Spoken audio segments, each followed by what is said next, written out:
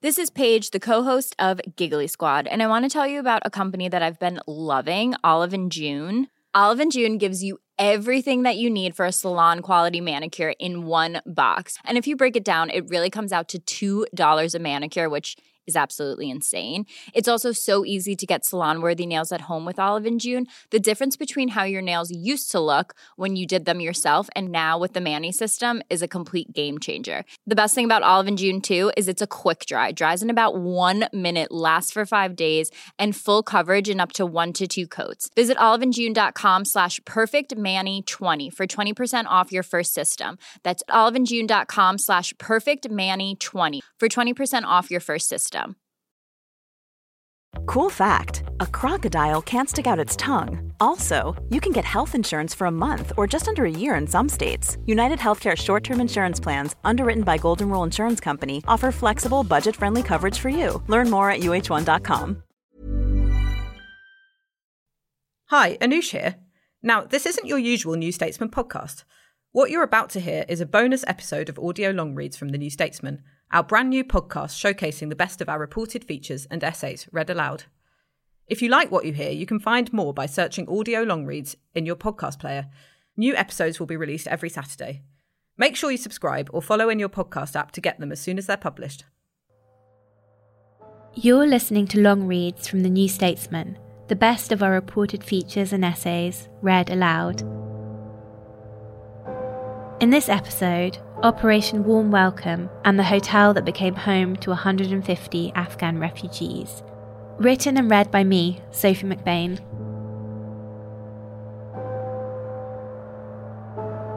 I'm Sophie McBain, Associate Editor at The New Statesman and the author of the piece you're about to hear.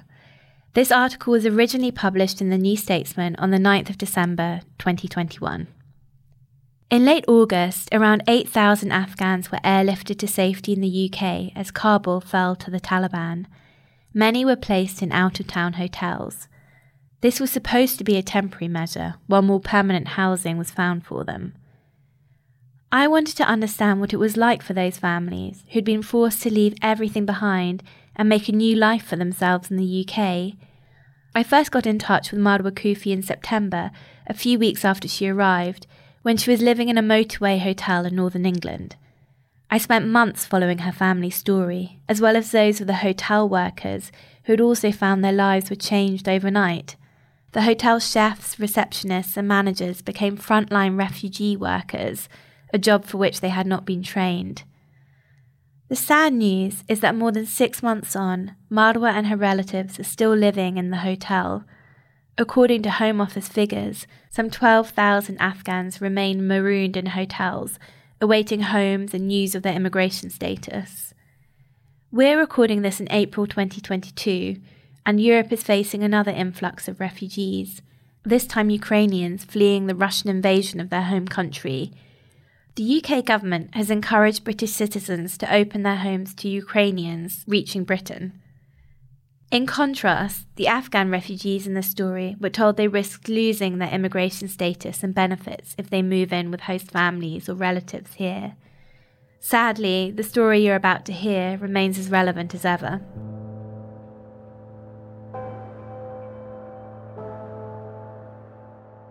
On the 3rd of August 2021, Marwa Kufi, a 20-year-old student, and her mother, Mariam, were visiting relatives when they were jolted by an explosion.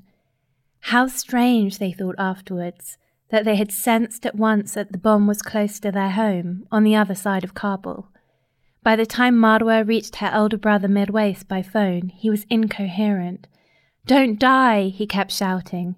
He didn't answer when Marwa screamed back, "Who is dying?"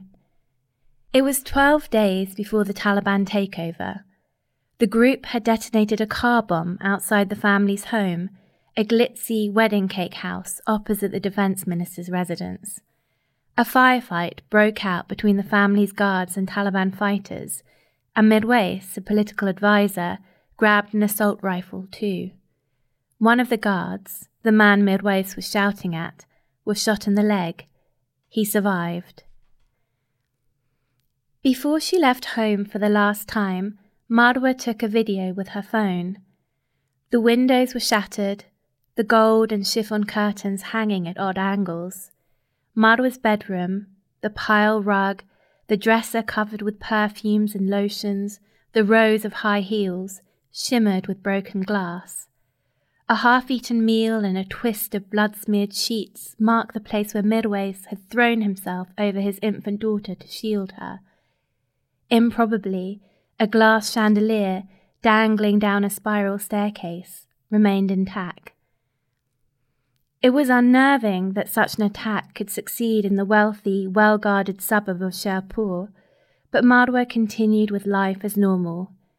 The day before the Taliban retook the capital, she went with her best friend to Prime Steakhouse, their second home, a restaurant run by mustachioed hipsters who liked to pose on Instagram with butcher's knives and glistening hunks of meat, Salt Bay style. She and her friend gossiped, and didn't mention politics or the alarming speed at which other Afghan cities were falling to the insurgents. And then, on the 15th of August, the Taliban reached Kabul, and President Ashraf Ghani fled the country. Marwa, disguised in a burqa, took a taxi through the capital to reach her mother, a former MP, who had moved to a safe house. The family spent more than a week inside, calling contacts, before the British government cleared them for evacuation. The first time they tried to reach the airport, they were stopped by Taliban fighters who recognised Mariam from her time in Parliament. One fighter yanked their driver out onto the street and took his seat. Marwa had never seen a Taliban militant up close, and she was terrified, certain she was going to die. She wept and prayed. The fighters consulted with their higher-ups, and eventually the family were dumped on the side of the road, from where they called another 2 cars to take them to Hamid Karzai International. They queued for hours in the relentless heat, standing in a sewage channel. "Mum, my jacket, it's Ted Baker. It was expensive," Marwa complained, something she would later find hard to live down. Her elder sister Nilufar, who was 4 months pregnant, fainted and had to be revived by British soldiers. While their bags were being checked at security, they heard a bone-shattering blast and dropped to the ground. The Islamic State Khorasan province bomb attack of the 26th of August killed at least 170 people, including 13 US servicemen and dozens of civilians who were waiting to enter the airport. Inside, an alert sounded, "Shooters on the ground." This is it, Marwa thought. The Taliban were about to storm the airport. In the terrible minutes that followed, even the babies were silent. And yet, an hour later, she and her family were asked to board. The passengers were told to switch off their phones and walk to the plane in darkness. The onboard lights were not illuminated until they'd cleared Afghan airspace. Everyone cried in that pitch black. When Marwa and I first spoke, in late September 2021, the family had been transferred from a quarantine hotel to a low-cost motorway hotel in the north of England. There, with around 100 other Afghan exiles, they waited to find out what was to become of them. On the 29th of August, 2 days after Marwa and her family arrived in the UK, the British government announced a resettlement package for the 8,000 Afghans airlifted out of the country as Kabul fell. It dubbed the plan Operation Warm Welcome. Those resettled to the UK via official routes, including the Afghans who worked for the British government and had been relocated earlier in the year, would be granted indefinite leave to remain, it said. Funding was also pledged for medical care, English language classes, schooling for children, and 300 university scholarships. The Afghan refugees would be eligible for state benefits on arrival and have the right to work. 1 week after this announcement, John Paley, a hotel duty manager, logged in at work to find an email from his head office informing him of a 3-month contract to provide full board to 104 Afghan evacuees. They would arrive in 2 days. In normal times, the hotel, which New Statesman is not identifying because of security concerns, catered to those needing to break a long drive, or wedding guests looking for cheaper out-of-town accommodation. Business had dried up because of the pandemic. On most nights, they had fewer than 20 guests. Paley had been watching the news and was eager to help, but he felt underqualified. The 42-year-old Scot had worked in hospitality since he was a teenager. "I don't have any special training to be a counsellor or anything.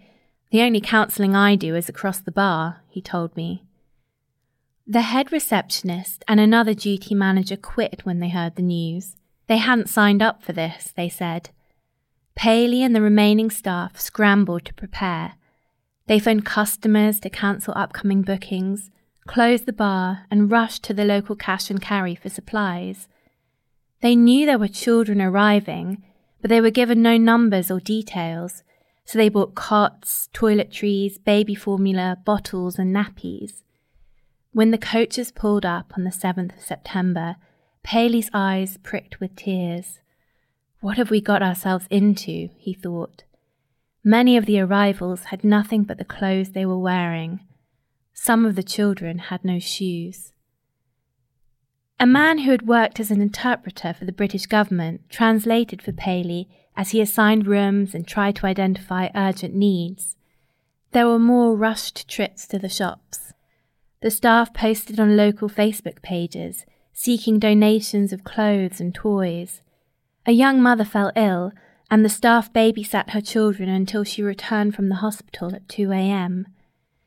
The parents were used to letting their children roam, as is customary in Afghanistan, but the hotel is close to a motorway. To everyone's relief, after an emergency briefing by social services, the guests agreed to watch their children more closely. The instructions coming from head office were that Paley should not deviate from his role as hotel manager.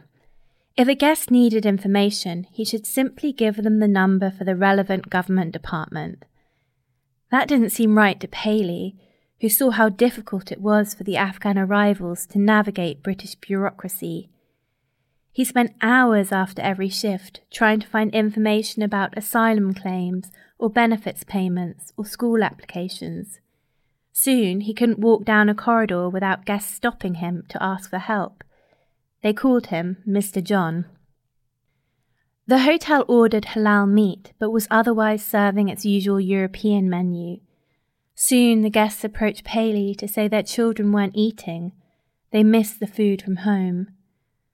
One of the chefs, a refugee himself who understood firsthand the trauma of war and exile, visited Waterstones on his day off and bought Afghan and Persian cookbooks. The chef made spiced rice and chicken stew, neat ovoids of homemade kibbeh, oriental salads and cakes. The mood lifted a little. Paley felt under-supported. It took 2.5 weeks for a Home Office representative to visit. The hotel head office didn't seem to understand how great a responsibility he felt towards the Afghans, who seemed lost and traumatized. He felt they were being kept in the hotel under false pretenses. Many believed they would be staying there a week or 2 at most. While they were able to leave, they had nowhere to go. A car ferried people on errands in and out of the nearest town, but they were otherwise stranded by a motorway. Many had no access to money for weeks. Paley knew the hotel was making more money from the Home Office contract than it would through its usual trade, and he began to feel that this was all his bosses cared about. As soon as money was dangled in front of them, they lost sight, he said. He felt under pressure to reduce costs in ways that seemed petty, such as putting out less fruit in the evenings. When contacted by the New Statesman, the hotel denied making requests to cut costs and said it had invested in staff and building upgrades. It would not comment on its contract with the Home Office. The government also declined to say how much it is paying hotels to house Afghans, or to discuss its contractual arrangements with hotels or the procurement process, which is outsourced to Calder Conferences and Corporate Travel Management Limited, a private company. But despite the pressure he was under, Paley felt transformed. He had never done anything so meaningful. A number of the guests were starting to feel like family. It was life-changing for me, he said. The first time we spoke, he told me that when all the Afghans had left the hotel, he would leave hospitality and find a job working with refugees. Instead, in late October, he was fired, he says, for complaining about a colleague who showed up to work drunk. It was for this reason that he could speak to me. The hotel had banned staff from speaking to the media. A man was pacing outside the grey, low-slung building as I approached, and through the glass doors another man could be seen slumped over a table, head in hands.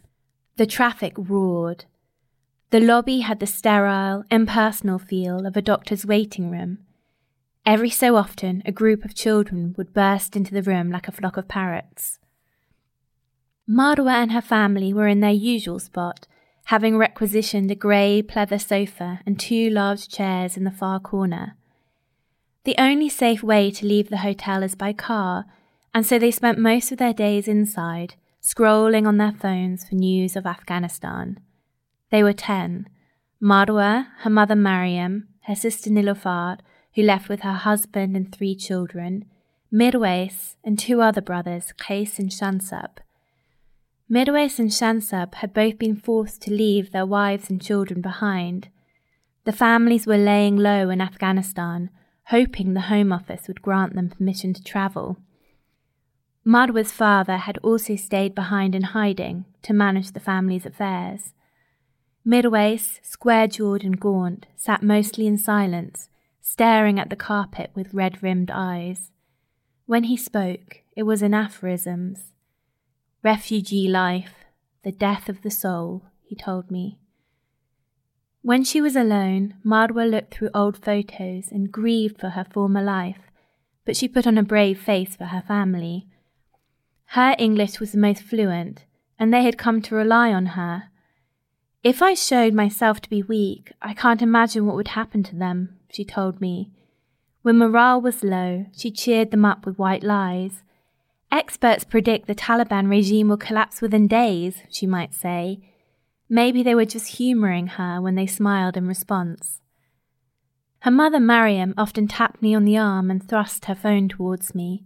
Look, she'd say, this is Afghanistan today. She showed me photos and videos sent to her by friends on WhatsApp. A dead girl, her face marbled with dried blood and dust.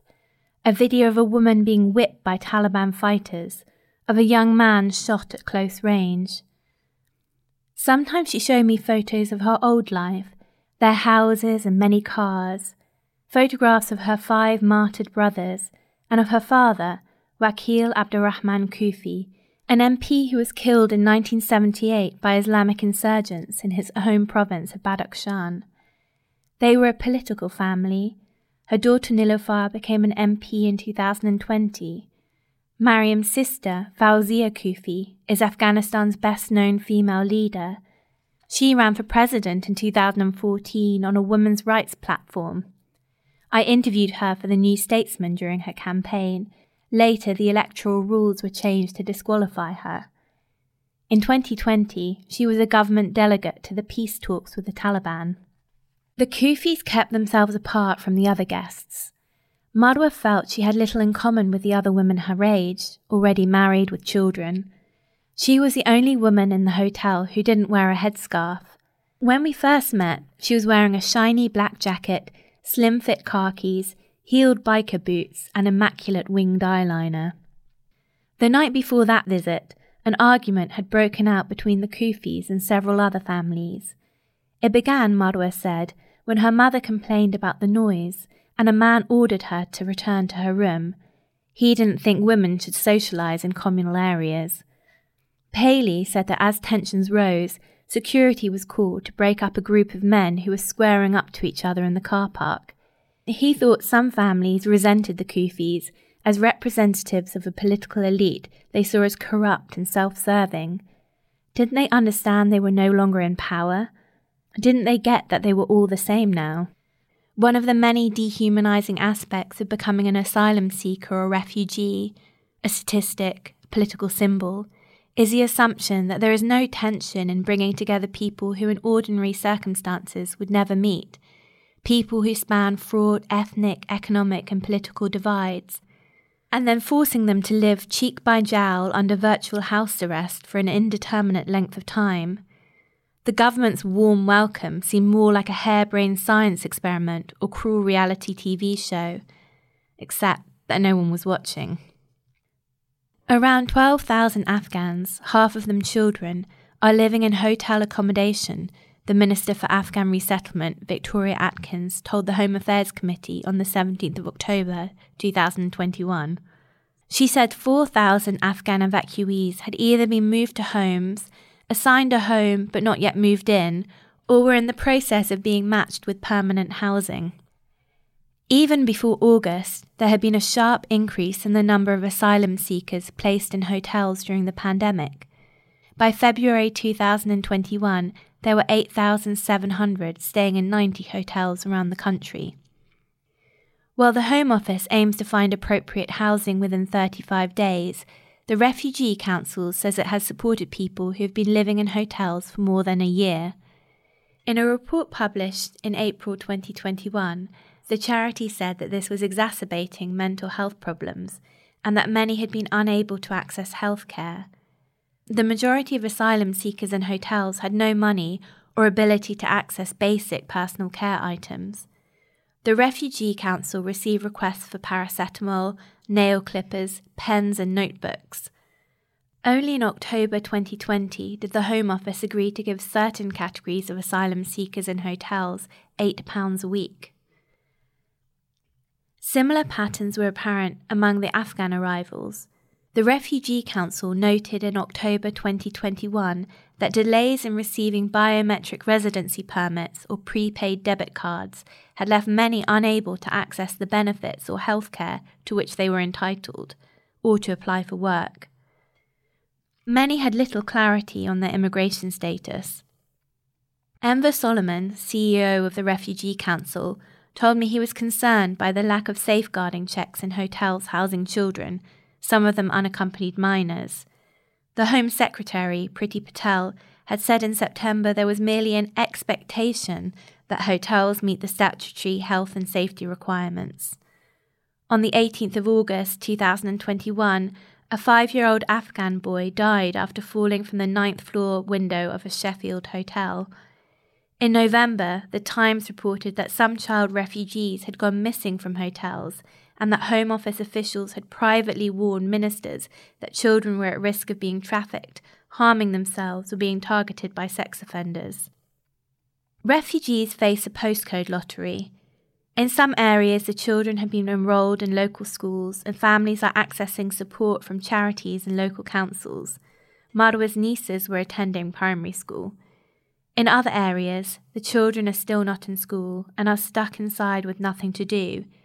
Many hotels housing migrants are on busy roads on city outskirts with no public transport or safe walking routes. The Kufis had been exiled before. Mariam Kufi went into labour with Marwa while fleeing for Pakistan as the Taliban consolidated power in March 2001. She gave birth in the Afghan border city of Jalalabad and left hospital an hour later so that the family, 5 boys, 3 girls, could press on to Peshawar in northern Pakistan. They returned to Afghanistan in 2002 after the Taliban had been overthrown and an interim government named. Marwa, born 6 months before 9/11, was a child of the new Afghanistan, a country built on American dollars and destruction. Between 2001 and 2021, the US spent $145 billion on aid and reconstruction in the country. Afghanistan's GDP was only $20 billion in 2020. The donor money and a resurgent opium trade created and enriched a new elite. The Kufi family worked in construction, building hospitals, schools, and other infrastructure projects, financed with foreign aid. 15 years and a whole universe separated Marwa from her elder sister Nilofar, who married at 17 and had her first baby a year later. Marwa was educated in international schools and the prestigious American University of Afghanistan. Her mother hoped she would never marry. "I had a good life for an Afghan girl," Marwa told me. "I had an independent life." She enjoyed a rarefied freedom, moving around the city in an armoured car. She had a glamorous wardrobe and a black 2020 Mercedes-Benz that she loved so much she preferred not to use it in case it got scratched. The month before the Taliban takeover, she went to a family engagement party that was mixed, the men and women celebrating together rather than in separate groups as is traditional, and Marwa felt sure that she was glimpsing an exciting new future. In his 2021 Lessons Learned report, the US Special Inspector General for Afghanistan Reconstruction, John Sopko, wrote that America's excessive aid spending and failures of oversight had fueled rampant corruption, ultimately posing an existential threat to efforts to rebuild. The US and Western powers flooded Afghanistan with more money than its economy could absorb. Instead of fostering representative, accountable institutions, it created a state built on graft. Corruption is not just a problem for the system of governance in Afghanistan. It is the system of governance, the Afghan National Security Advisor Rangin Spanta had observed in 2010. As the Taliban advanced in the wake of the US withdrawal, it became apparent that 5/6 of the Afghan security force's 300,000 troops existed on paper alone, the New York Times reported. Soldiers were going unpaid and hungry, while warlords cut deals with the Taliban rather than risk their lives for a government they didn't consider worth defending. The Kufis acknowledged that flagrant corruption had hastened the government's demise. For their own part, they said, they were motivated by patriotism and a commitment to women's advancement, which is why Mariam and Niloufar had stayed in politics despite the danger. In 2014, 4 years after she entered Parliament, Mariam was shot in the leg. The perpetrators were never identified. Marwa begged her mother to give up politics, but Mariam refused. In 2018, Mariam and her sister Fawzia were banned from running for Parliament over alleged links to armed groups, charges they denied. Fawzia Kufi has survived at least 2 assassination attempts, including a shooting in 2020. Afghan women are strong, Marwa told me. They've always fought for their rights. She thought one day she'd enter politics too. Even the richest Afghans lived with a background thrum of danger. The second time we met, Mariam showed me a photograph of a toddler with huge ink-black eyes and impossibly long lashes, Safar, her youngest son. Though by then we had spoken for hours, Marwa had never mentioned her baby brother. They were like twins, she said now, her expression inscrutable. He was unbelievably beautiful. When he was 3 years old, he was run over by a car. The driver carried his lifeless body to their apartment, and Marwa was the first to see him, one side of his face crushed, the other perfect. They say that beautiful people will never live for long, Marwa said. Niloufar left the table abruptly. The others were silent. Long afterwards, I found myself thinking of Safar and what it might mean to be too beautiful to survive. For the text version of this article, and all our long reads, subscribe to The New Statesman for just £1 a week for 12 weeks using our special podcast offer. Just visit www.newstatesman.com/podcast offer.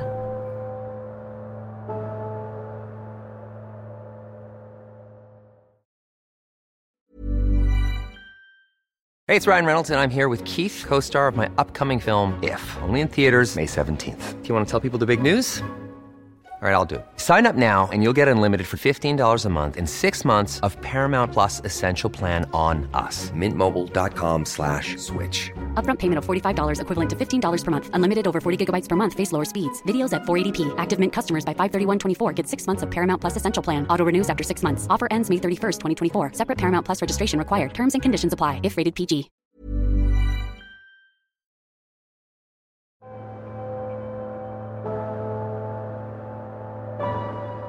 The nights drew in and the weather grew colder.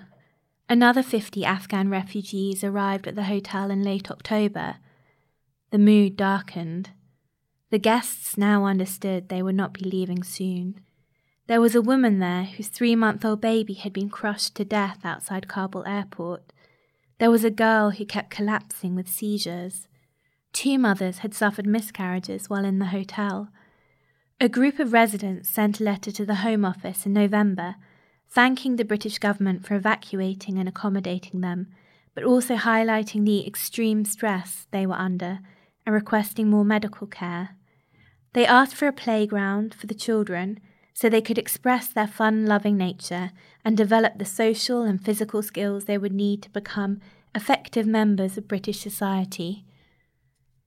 In early December, at least 9 residents fell ill with coronavirus and were asked to isolate in their rooms. One guest sent an urgent letter to the local council, the Home Office, and the Ministry of Defence. It is only a matter of time before someone dies at this premises due to staff negligence, the letter said, alleging a lack of COVID precautions, medical care, or monitoring of those in isolation. It said the guests were treated in a degrading manner and with disgust due to our race. In a statement, the hotel denied these allegations. It said staff had conducted extensive testing along with other safety measures, including regular welfare checks on those isolating, and it had followed all Home Office and Health Authority advice.